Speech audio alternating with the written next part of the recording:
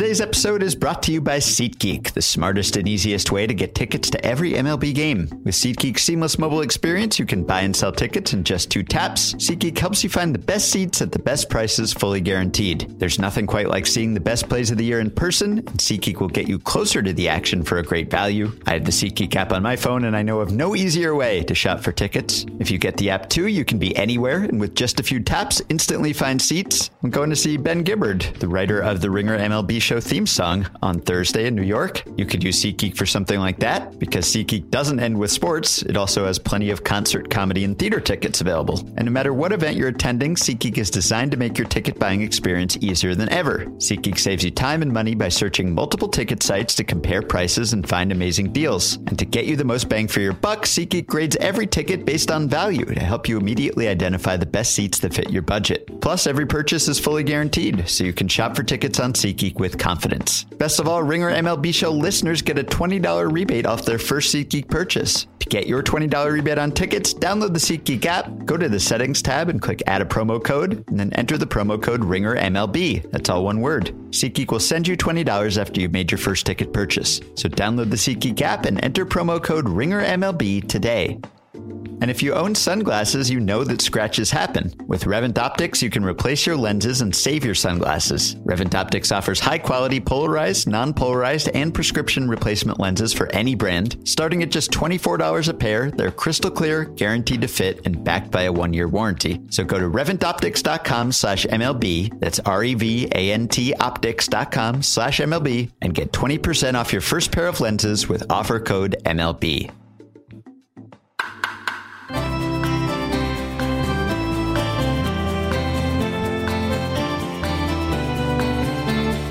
Pack it up, pack it in, let me begin. I came to win, battle me, that's a sin.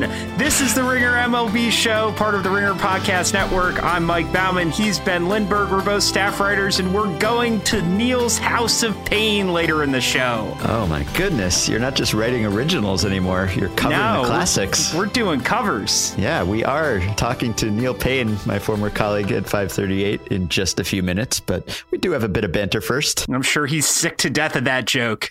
I'm sure. Fortunately, he didn't have to hear it unless he's listening to this episode. Sorry, Neil.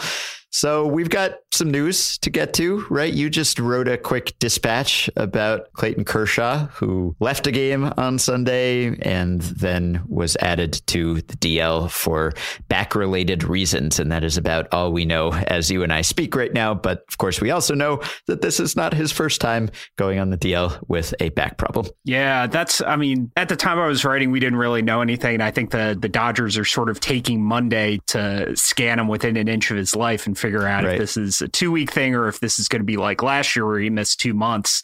So even 2 months would get him back right before the playoffs. But after he came back from his back injury last year, he didn't go more than 7 innings in a start through the end of the year. And that's, if he only gets a start or two in before the playoffs, it's still a little bit squirrely, even if he comes back and pitches well. So, we don't know much. And I don't know if this makes them buyers for Yu Darvish, if this is a really severe injury. So, yeah, this is scary. It might not be bad, but if it is bad, it's going to be really bad. Yeah, the rumors surrounding the Dodgers have mostly been about the fact that they don't think they need to get that kind of guy, a top of the rotation starter, that they have a lot of depth, that they had Kershaw and Hill and Wood and had enough not to have to make that big move. But yeah, if Kershaw is out for an extended time, then that could make them rethink that. He has, if his season ended here, he would still have extended his streak of lowering his career ERA in every season of his career. I'm way more invested in this than I thought I'd be, to be totally honest. I love this streak. Yeah, I wrote about it this spring, and he has now extended it to 9 seasons of lowering his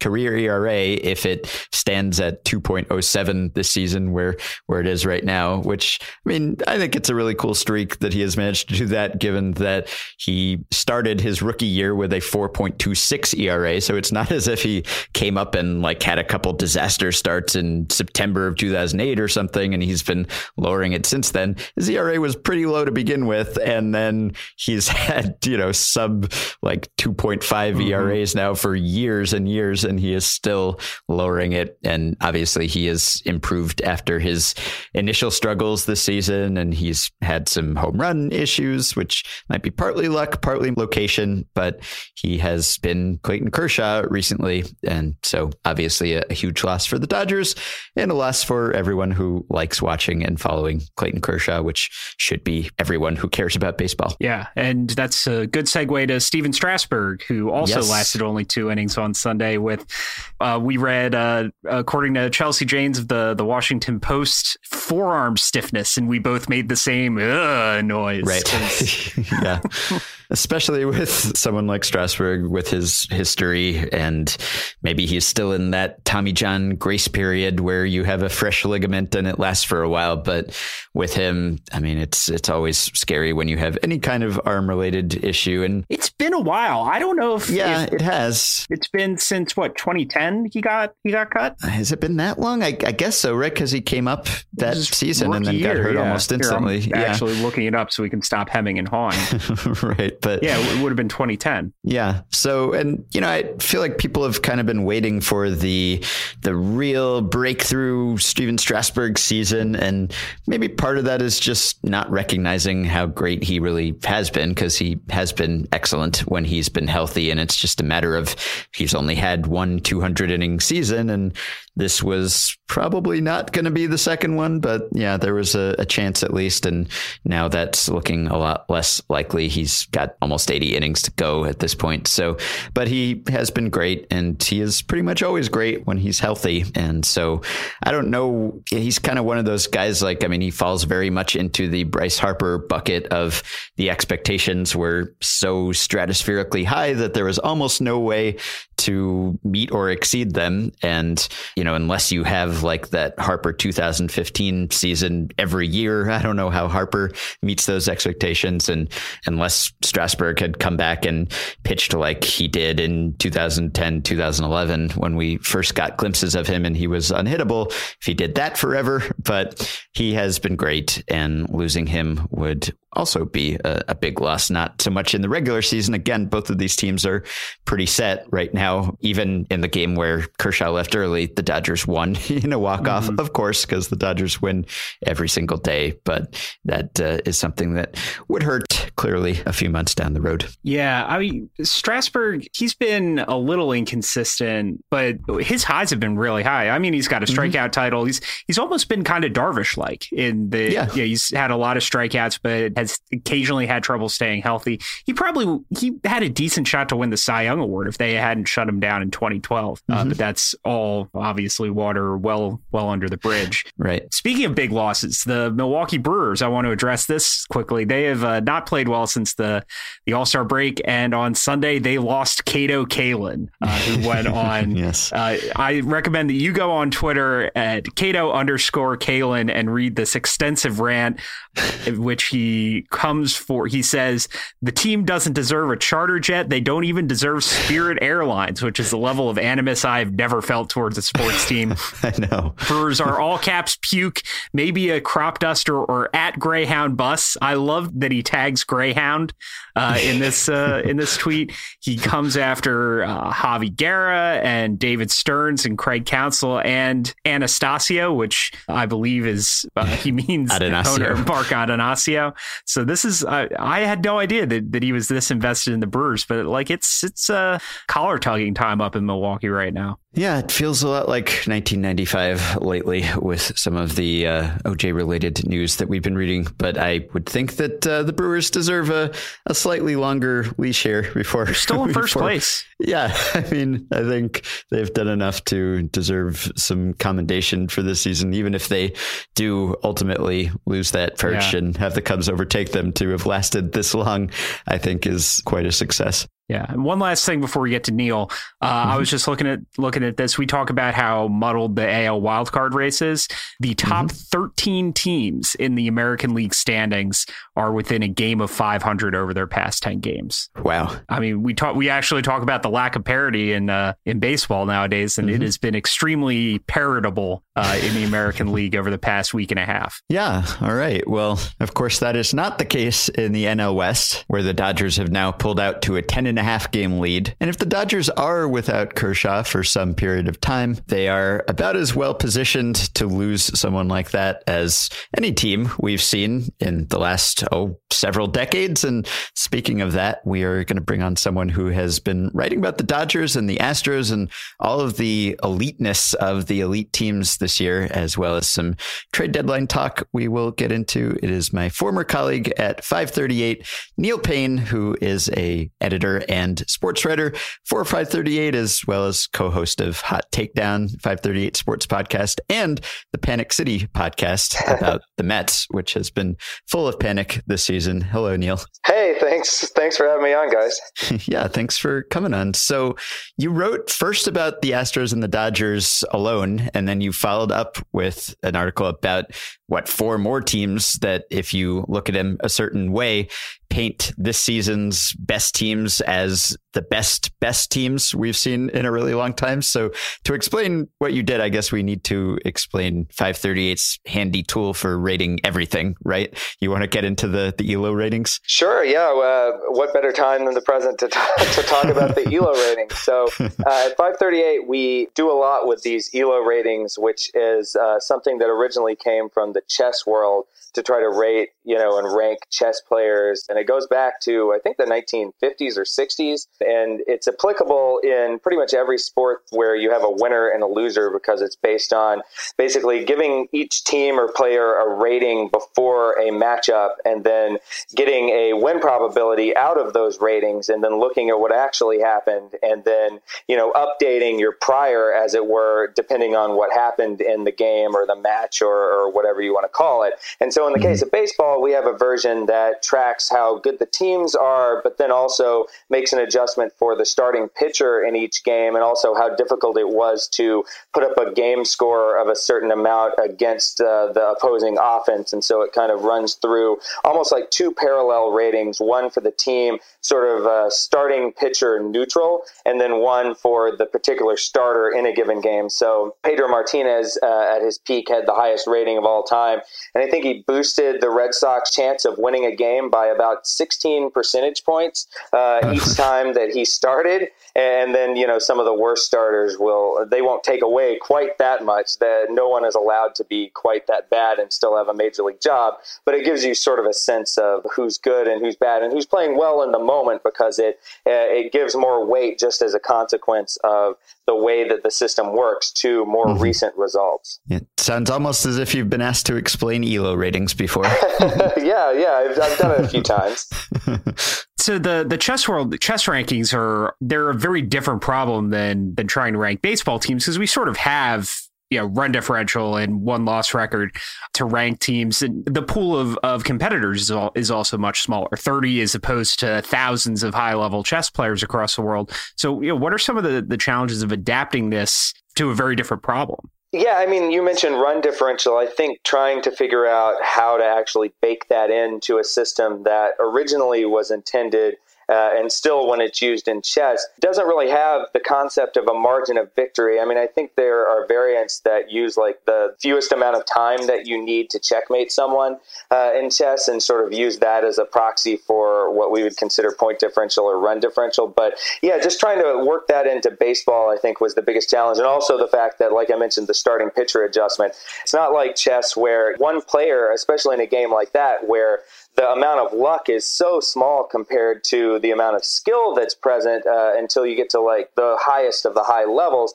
In baseball, there's a huge amount of luck, and also you have a different guy taking the mound and having a huge influence on his team's chances every 5th day. I think those were the biggest challenges in adapting it to baseball. So what did you notice about the distribution of ELO ratings this season? It definitely stands out based on a couple of your recent articles. Yeah, so the top 2 teams, you mentioned the Dodgers and the Astros, are like ridiculoly good compared with other top 2 teams from years in the past. And this was something I noticed when I was just poking around looking at the rankings. I thought, man, these top 2 teams are way better than I remember the Cubs being last year at the same time.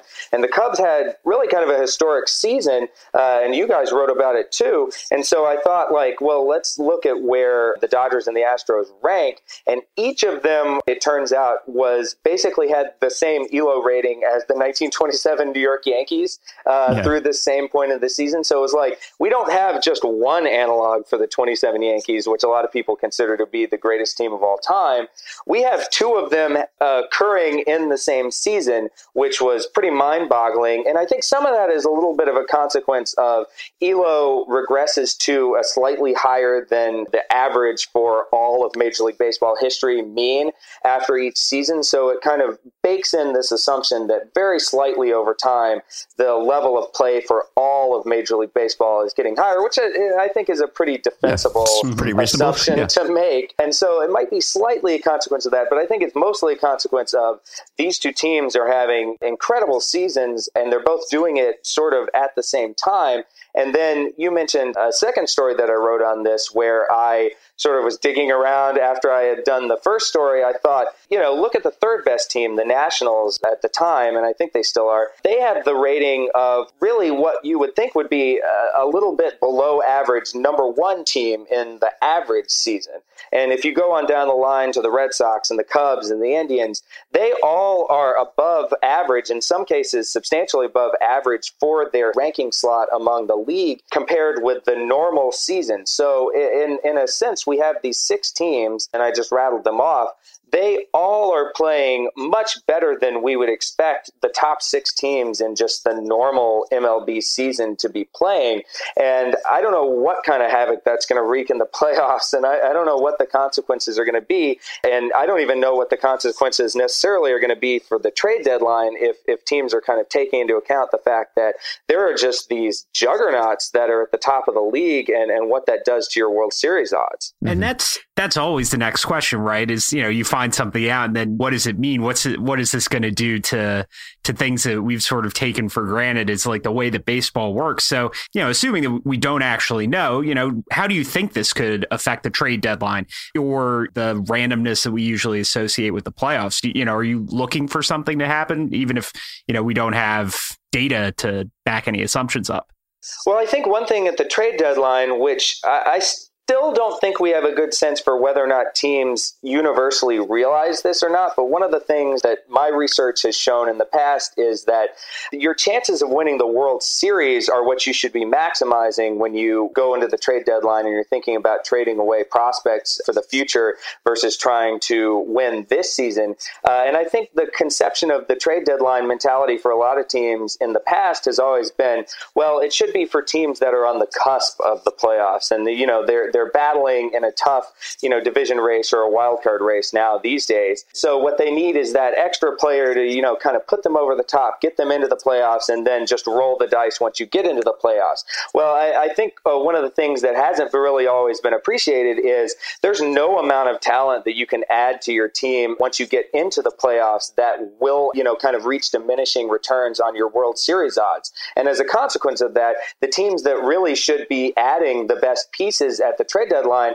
are teams like the Astros and, the Dodgers, the teams that are already the best, because baseball is such a random sport that if you can take yourself from a 20% chance of winning the World Series on the eve of the playoffs to a 25% or, God forbid, a 30% chance, that has a huge implication on what you should do at the trade deadline in terms of adding talent. You shouldn't be thinking about taking yourself from being a 2% chance to a 6% chance or something like that if you're on the cusp of making the playoffs, but you might get knocked out early, especially with a wild card being what it is. Yeah, and to go back to the article about the top six teams, I think maybe some people would be surprised to see, say, the Indians and the Cubs there, and that the Indians have failed to really pull far ahead of their closest competitors in the Central, which was anticipated to be kind of a cakewalk for them. And then the Cubs still have not managed to go ahead of the Brewers, and then the Red Sox, which was the fourth best team,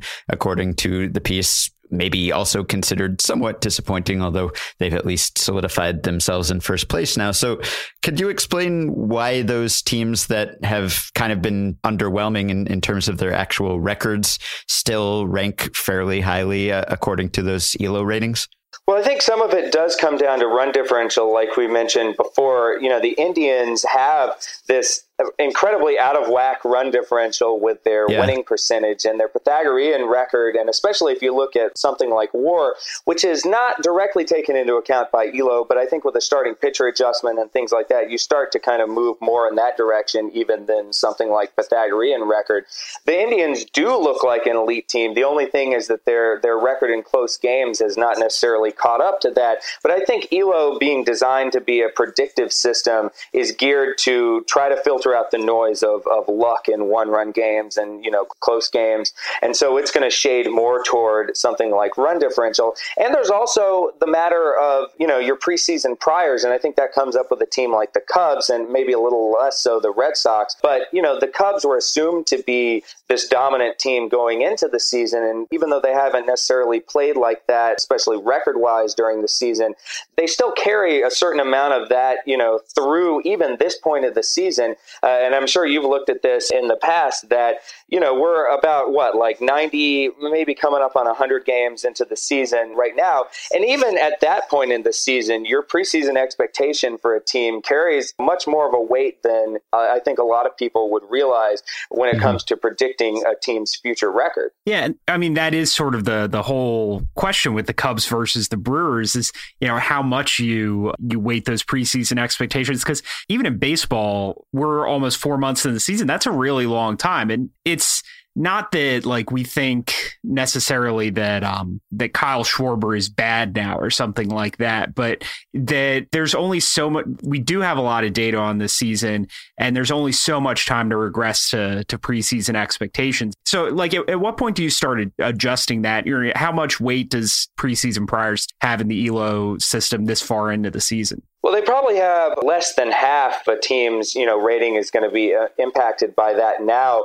Because if I'm thinking about it, I think around the 70 game mark or 75 game mark is where, if you were just looking at a team's record, you would regress it, give it about 75 games of 500 winning percentage, and then, whatever the number of games that they've had of their actual winning percentage. So I think ELO being more tuned to preseason expectations than just assuming every team has a true talent of a 500 record, and also having run differential baked in instead of just wins and losses, it probably would be, I don't know, just off the top of my head, and this is not scientific at all, but I would think it's 2/3 what we've seen so far, and that includes a run differential perspective more so than a win and loss perspective, and then maybe a third preseason expectation. But it might be a little different than that. It's just kind of off the top of my head. And as you pointed out in your piece about how this year's elite teams are unusually elite, we're just a couple of years on from the time when we were all writing and talking about how this was unprecedented parity and no teams were standing out and baseball was so incredibly competitive. And now things seem to have changed so quickly. Do you think there's any institutional reason for that? Is there something that explains how these elite teams have come about so soon after that era of parity, or is it just a cyclical, random sort of thing?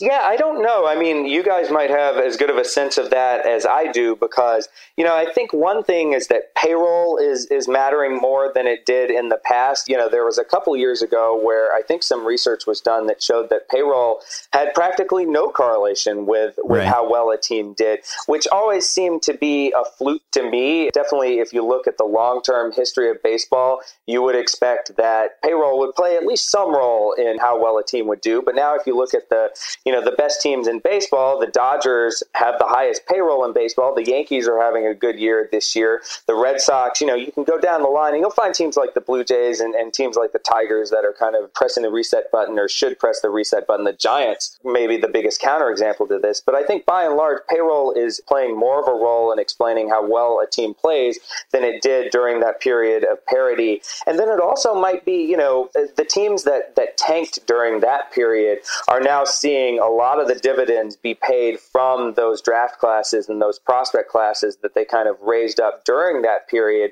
And so what had appeared to be parity might have just been a bunch of teams tanking or going through rebuilding, if we're going to use a euphemism for it, at the same time. And then when those teams all kind of go into their competing mode out of that low period at the same time, then you're starting to see, an unprecedented unprecedented amount of talent being accumulated at the same time around, just a handful of teams. Mm-hmm. Yeah, and those two explanations would certainly account for the Dodgers and also the Cubs last year and the Astros this year. So the unprecedented part of this is not that the Dodgers are so good, it's that the Astros as the second best team are so good. So what is having that second great, like, we're seeing sort of knock-on effects of this. Like, is this why the AL wildcard playoff race is so weird right now, or the NL Central, that we've just, we've only got like 2 or 3 amazing teams and then just sort of mediocrity. And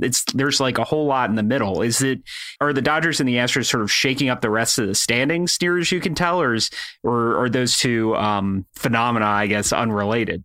Yeah, I'm not sure, how much of an effect it has, other than obviously, they're beating the heck out of everyone that they play. And again, you mentioned Kershaw potentially being out, and then also, Carlos Correa was injured. So we'll probably see both of these teams, just for injury reasons, come back down to earth as we, go into the stretch run of the season. And it wouldn't surprise me as well if teams like this also just kind of let off the gas as they go down, and they're preparing for the playoffs. They're all but assured of making the playoffs. And so, that will give other teams that are playing them more of a chance to kind of rack up wins of their own. But, aside from that, like, I don't know what causes the top teams to be so great and then you kind of fall off a cliff. And especially in the AL, it is going to matter for the playoff race. In the NL, we didn't even mention the Diamondbacks, who are having a great season. They are kind of penalized by that prior effect, and maybe to a lesser extent the Brewers, who haven't necessarily played up to that level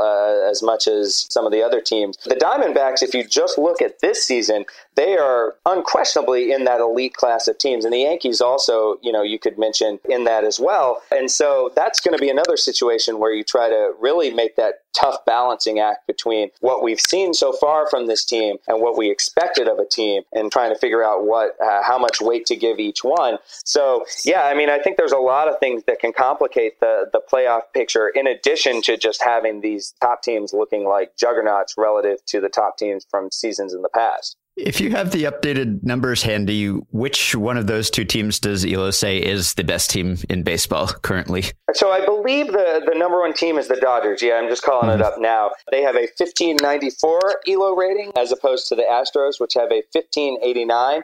And to give you a sense of, what that actually means in real life terms, the Dodgers, according to our simulations, which play out each game left in the season, according to ELO, and with the starting pitcher adjustment for the games that we know who will be starting, and then just ELO from there on out, the Dodgers are on pace to win 108 games this season, according to the average simulation, and the Astros are on pace to win 105 games. So this would only be the second time in history that two teams in the same season won at least 105 games. The other time was 1998, when the Yankees and the Braves both won at least 105.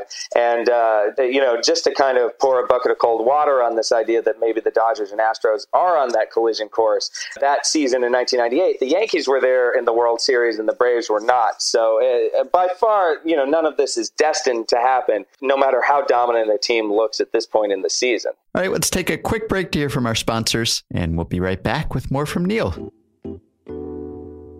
If you're like me and you're not so great at planning ahead when it comes to travel, I've got good news for you. There's this awesome app called Hotel Tonight that helps you find amazing hotel deals at the last minute. It sounds counterintuitive, but unlike flights, hotel rates usually get cheaper at the last minute. And Hotel Tonight helps hotels sell their unsold rooms, allowing them to pass those deals along to you. These aren't last resort places. They're actually cool, top-rated hotels you want to stay in. And with so many great partner hotels in a ton of different countries, Hotel Tonight can help you find a great hotel almost anywhere. It's perfect for a spontaneous getaway, or for finally going on that trip you've been wanting to take for a while. We've got a few trips coming up in August, going to see the solar eclipse. It's not too late. You can use Hotel Tonight to do that. And even though the app's name is Hotel Tonight, you can book up to a week in advance. All it takes is 10 seconds, just 3 taps and a swipe. So get in on these killer last minute deals and download the Hotel Tonight app now.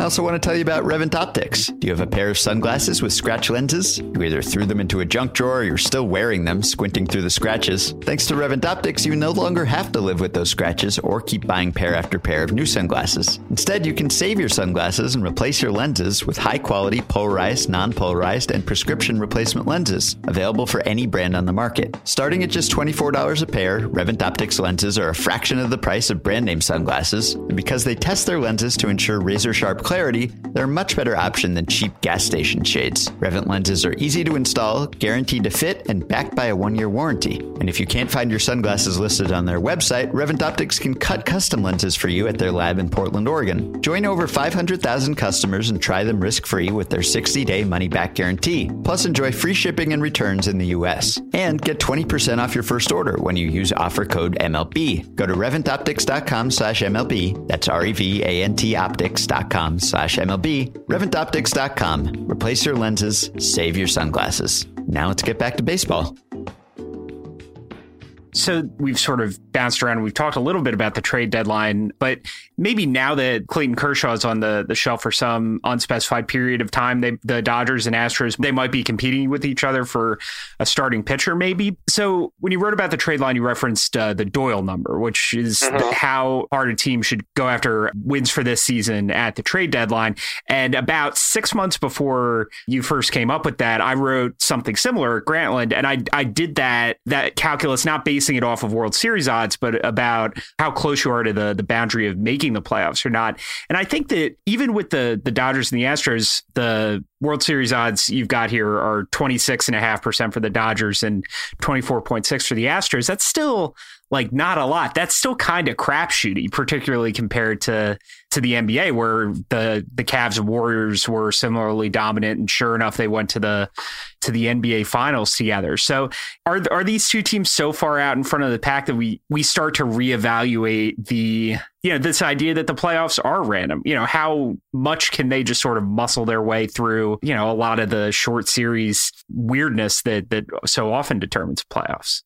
Well, I think you say it that, like, even though we have these two historically dominant teams at the same time, added up, they only add up to about 50% chance of winning the World Series, which I don't know how deep into the playoffs you'd have to get to have the Golden State Warriors by themselves have a 50% chance, but it probably happened. It may have happened before the playoffs started. It certainly happened at the All-Star break, I'm pretty sure.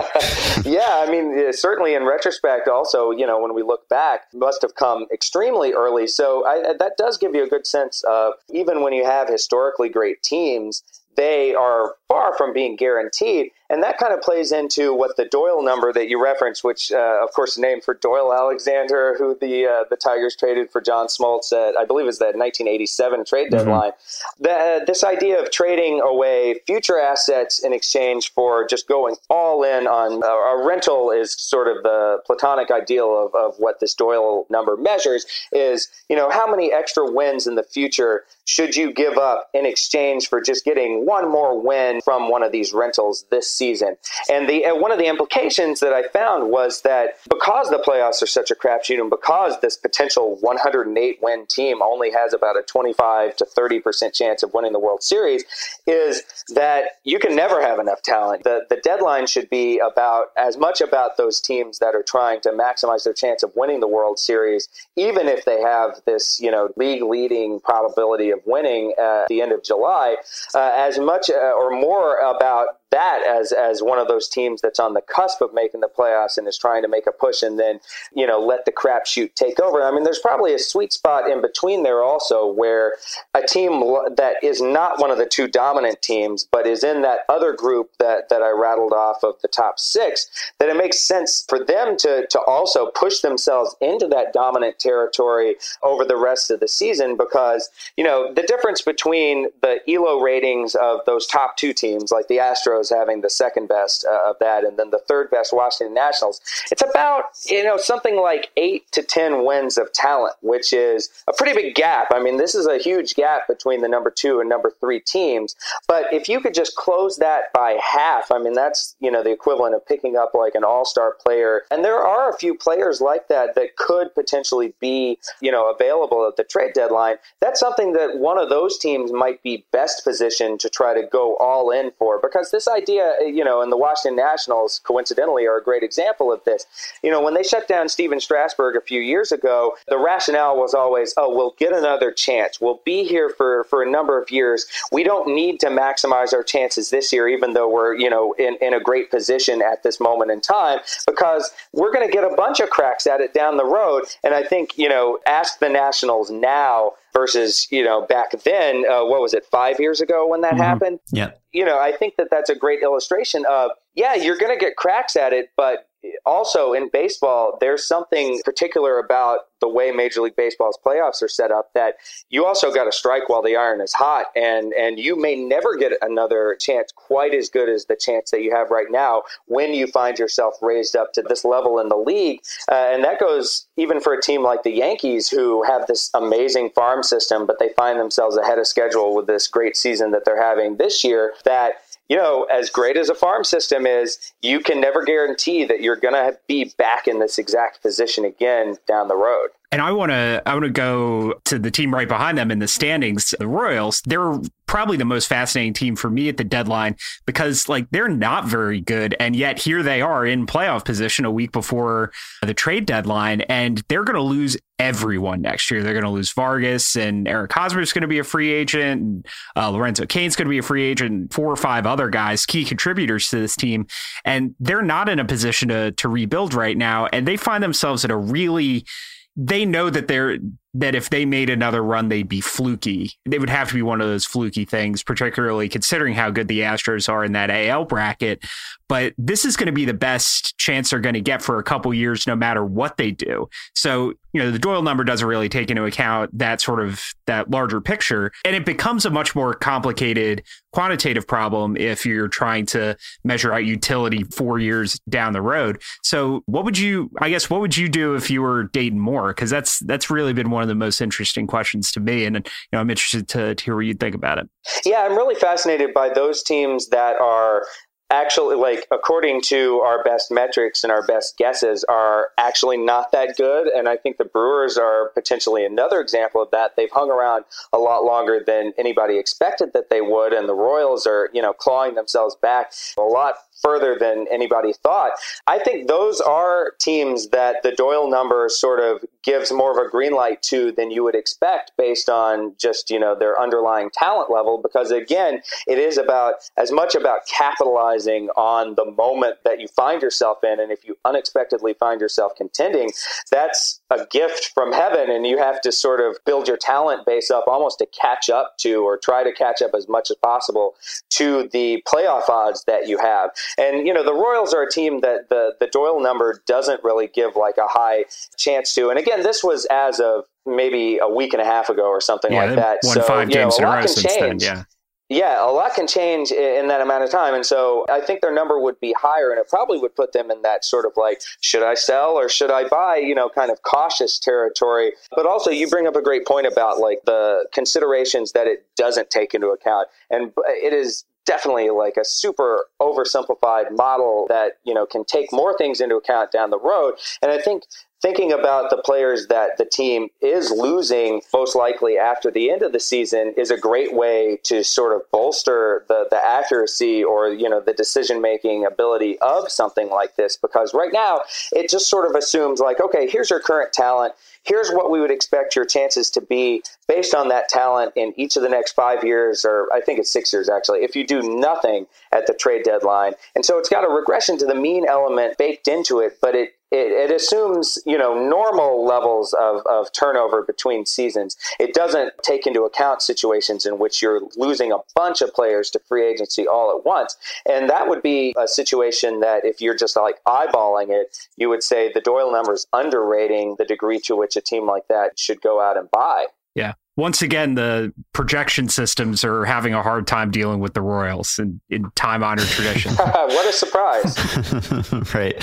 And what about some of the other edge cases there? I mean, you have, for example, the Rangers, when you wrote this piece, were just slightly ahead of the Royals in whether they should consider buying. They were still kind of at the upper end of the seller territory, and the Blue Jays were way down there. That's another team that people have been wondering, buy or sell. Pirates were just slightly ahead of the Blue Jays too. So a lot of these teams that people have been wondering, should these guys sell? And they probably won't sell. And they're still kind of going back and forth on whether they will as we record right now.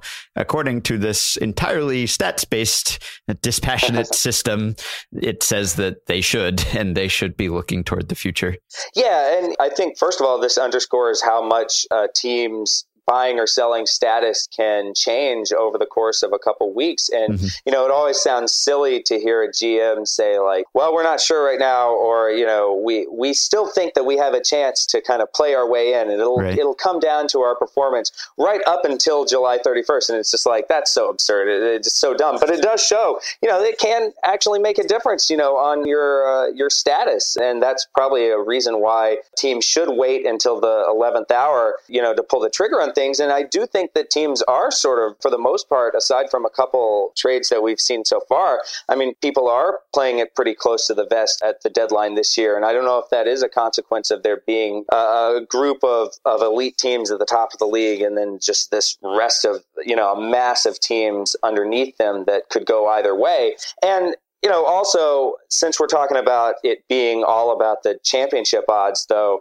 that I don't think it's necessarily going to matter that much whether the Rangers or the Royals or some of these other teams buy or sell, because, again, even though the best teams only have a 25% chance apiece, there's two of those teams. That's 50% right there. And then you add up some of those other elite teams that we talked about at the top of the league. All of a sudden, your odds of fluking out in a year like this, a top-heavy year like this, start to look awfully slim compared to a year like 2014 or 2015, where there was no clear runaway favorite, and you had teams like the Royals or the Mets, kind of play their way into the World Series unexpectedly. Mm-hmm. And then at the end of that article, you actually use the Doyle number and some projections to try to matchmake a little bit, and to put some of the available players or players we think are available, fill some spots on contenders that could be buying, should be buying. Do you have any favorite matches there that your system came up with that you would advise any GMs to be considering over the next week? I first of all, I would not advise any GM to actually use this that I cooked up in about 6 hours of work when I was like, you know what, this would be cool to tack on to the end of this story. Yeah. My deadline isn't for another 5-6 hours. Let me see if I can do this. So, I would advise them to work on this for years beforehand, possibly. But, I like any Yu Darvish trade in general, just because I really like Yu Darvish. I'd like to see him go to a team that could potentially win a World Series. I also like the idea of, the top teams like the Astros going out and getting somebody like that, even if it might seem, I think the Astros do need a starter. I don't know if they would pony up for a starter of that caliber off the top of their head if you ask them. But, and I also like Todd Frazier to the Yankees because it actually happened. But I think some of these are also opportunities for players that, like Zach Cozart having such a great year for the Reds, but, that's kind of being wasted on that team. Going to teams that, it potentially could impact a playoff race. I like seeing players that have been plying their trade in somewhat anonymity, at least, getting to make a difference in September and October. I like that Gerard Dyson to the Nationals trade a lot. Mm-hmm. Yeah, with their outfield situation being what it is, I thought that was kind of a cool one for it to spit out. Yeah, but that would require Jerry Dipoto selling, right? What does the Doyle number say about the Mariners right now? It's low, and that's a situation where you can kind of see where the Mariners are coming from, the buyer, mentality, especially for that team that has been so close to making the playoffs and just keeps finding ways to miss the playoffs. It seems like each year they've missed the playoffs more times with 84 wins than any team I can think of. you have to admire just the willingness to stay in there and try to battle for it. But I think it's a little bit of a, tilting at a windmill here. Mm-hmm. And we have to wrap up with another guy you wrote about, Aaron Judge, who has not written about Aaron Judge recently. And you also did your own home run derby hangover effect study, adding to the most Everyone researched subject in baseball history. I don't think there's any subject in the world that has been covered and studied as thoroughly as the home run derby effect. And yet people still believe in it seems, which I guess is why we get a new crop of studies every single year trying to debunk it. But of course, Judge came out of the All-Star break and slumped, and then he hit home runs back-to-back games. And hey, he's Aaron Judge again and almost hit a ball out of Safeco Field. But what did you discover about Judge and more broadly about the so-called home run derby effect? Well, about Judge in particular, according to Fangraphs, WAR at least, this was easily the best first half by a rookie since they have splits that can break things up, by first and second half. And it's not even close. Chris Sabo's 1988 season, which I was a little shocked by seeing that be the number 2 rookie first half by any player. Yeah, you just don't see players come out of the blue as a rookie and lead the league in WAR. I think he was just recently passed by Sale or Scherzer or someone like that, but only in the last couple days. So, that in and of itself is historic, and you kind of start to think about, well, maybe this is an edge case, maybe this is something like that. But for what it's worth, all the guys on that list of top rookie first halves, for the most part, declined and regressed to the mean. And that's, what I think everyone will expect of Judge, especially given his batting average on balls of play and his home runs per fly ball and all of these indicators that we like to look at as being, luck in addition to the tremendous skill that we've seen from a guy that can hit balls the distances that Judge can.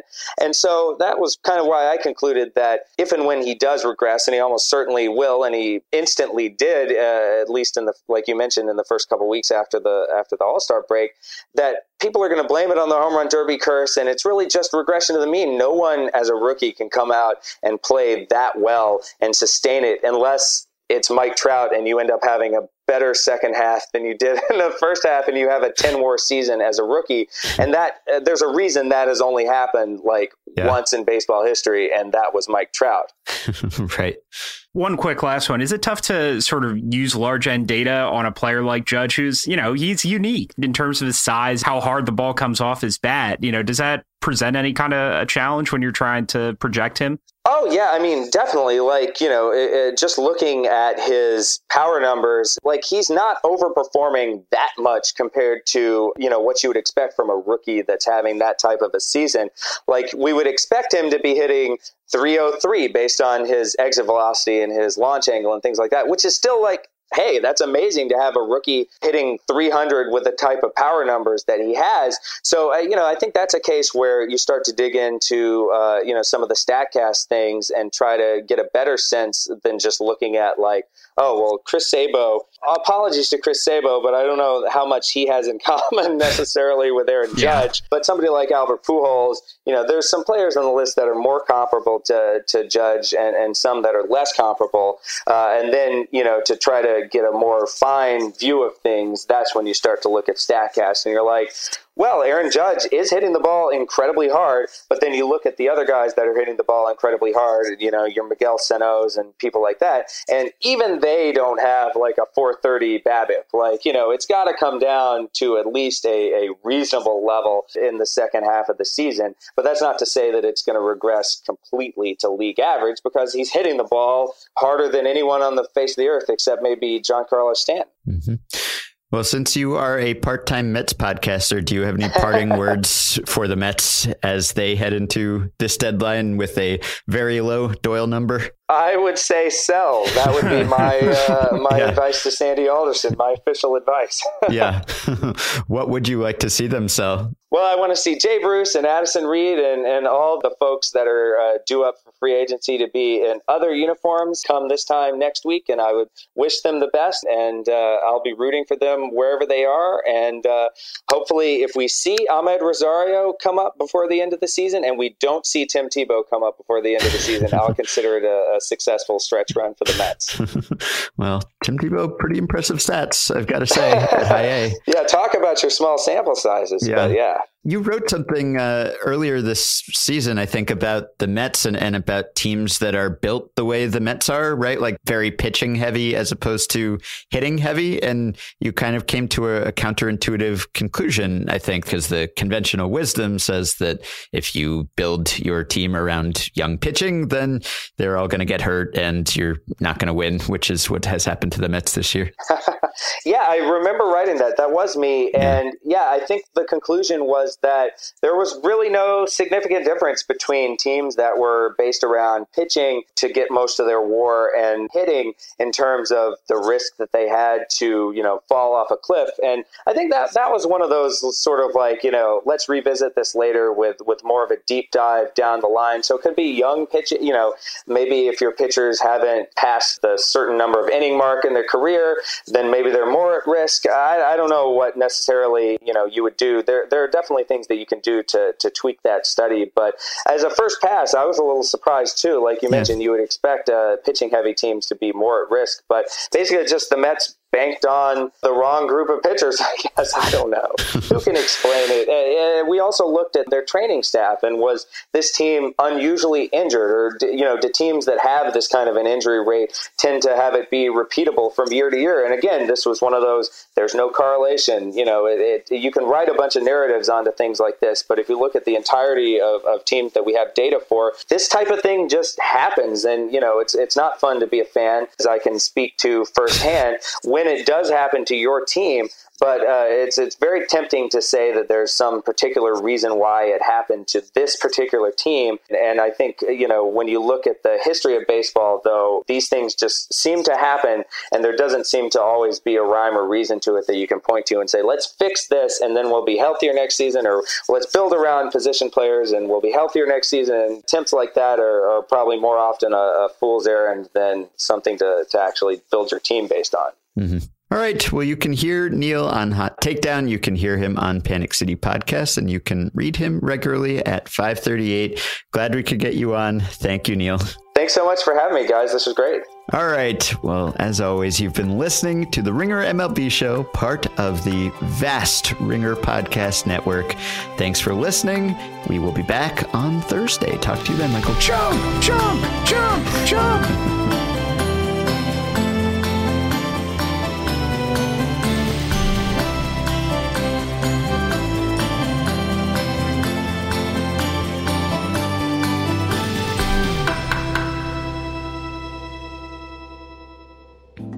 Don't let scratches be the end of your sunglasses. Save your sunglasses and replace your lenses with Revant Optics. Revant Optics offers high-quality replacement lenses for any brand, starting at just $24. And with over 500,000 customers worldwide and an average rating of 99.7%, Revant Optics guarantees incredible clarity and a perfect fit or your money back. Get 20% off your first order with code MLB at revantoptics.com/MLB. That's REVANT optics.com/MLB.